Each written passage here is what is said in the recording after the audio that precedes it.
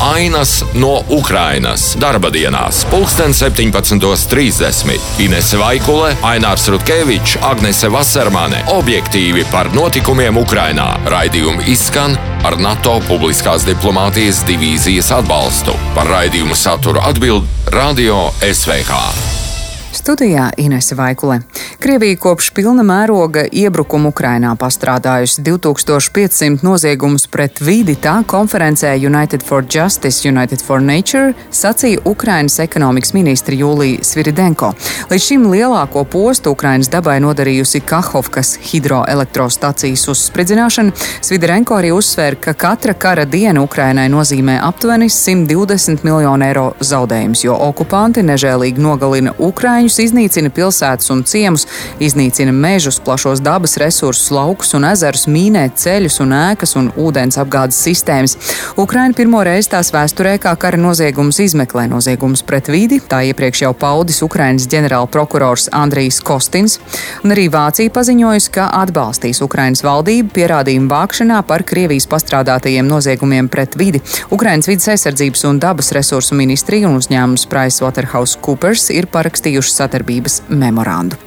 Krievijas armija turpina Ukrainas pilsētu apšaudus, un arī naktī uz pirmdienu vairākos valsts reģionos izsludināta gaisa trauksme. Krievija naktī ar bezpilota lidaparātiem uzbrukusi Odesas, Krīvrihas un Hmeļņickas apgabaliem, kur darbojās pretgaisa aizsardzības sistēmas. Kopumā Krievijas karaspēks naktī uzbruka Ukrainai ar 13 bezpilota lidaparātiem Šahed, vienu vadāmo raķeti un neidentificētu dronu. Gaisa aizsardzības spēkiem izdevās iznīcināt visus gaisa mērķus. Bet svētdien iebrucēji nometa aviobumbu uz kādu ciematu Harkivas apgabala Kupjanskas rajonā un uzbrukuma rezultātā cietusi sieviete. Iepriekš tika ziņots par vēl 3 ievainotajiem līdzīgos uzbrukumos. Traģiskākie notikumi bija Harkivas apgabalā, kur okupantu raķetes S-300 iznīcināja pasta noliktavu. Uzbrukumā gāja bojā 6 vīrieši vecumā no 21 līdz 31 gadam, bet 16 cilvēki tika ievainoti. Gaisa trauksmes sirēna atskanēja tikai mirkli pirms uzbrukuma, tāpēc cilvēkiem, kas atradās noliktavā, nebija laika nokļūt patvērtnē. Spānijas policija konfiscējusi gadsimtiem senus zelta artefaktus vairāk nekā 60 miljonu eiro vērtībā, kas tika nozagti un nelikumīgi izvesti no Ukrainas.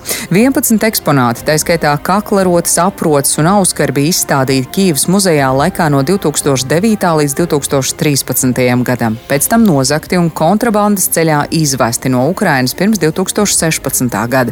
Spānijas policijas operācijas ietvaros ar Ukrainas, Albānijas, Bulgārijas, Kipras un Ziemeļmaķedonijas varas iestāžu palīdzību tika aizturēti 3 Spānijas un 2 Ukrainas pilsoņi, no kuriem viens bija pareizticīgo baznīcas priesteris.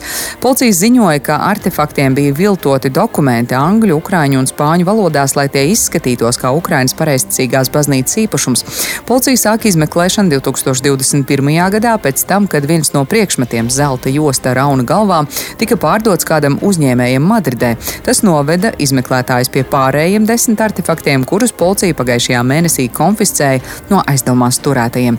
Konfiscētos priekšmetus pēta Spānijas Nacionālais arheoloģijas muzejs un Valsts kultūras mantojuma institūts.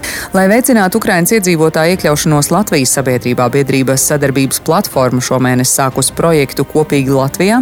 Projekta aktivitātes noslēgsies 31. decembrī, un projekta mērķis ir nodrošināt kultūra orientācijas kursus un sadarbību veicinošus pasākumus, kas sekmētu Ukrainas iedzīvotāju un Latvijas sabiedrības savstarpējo sapratni.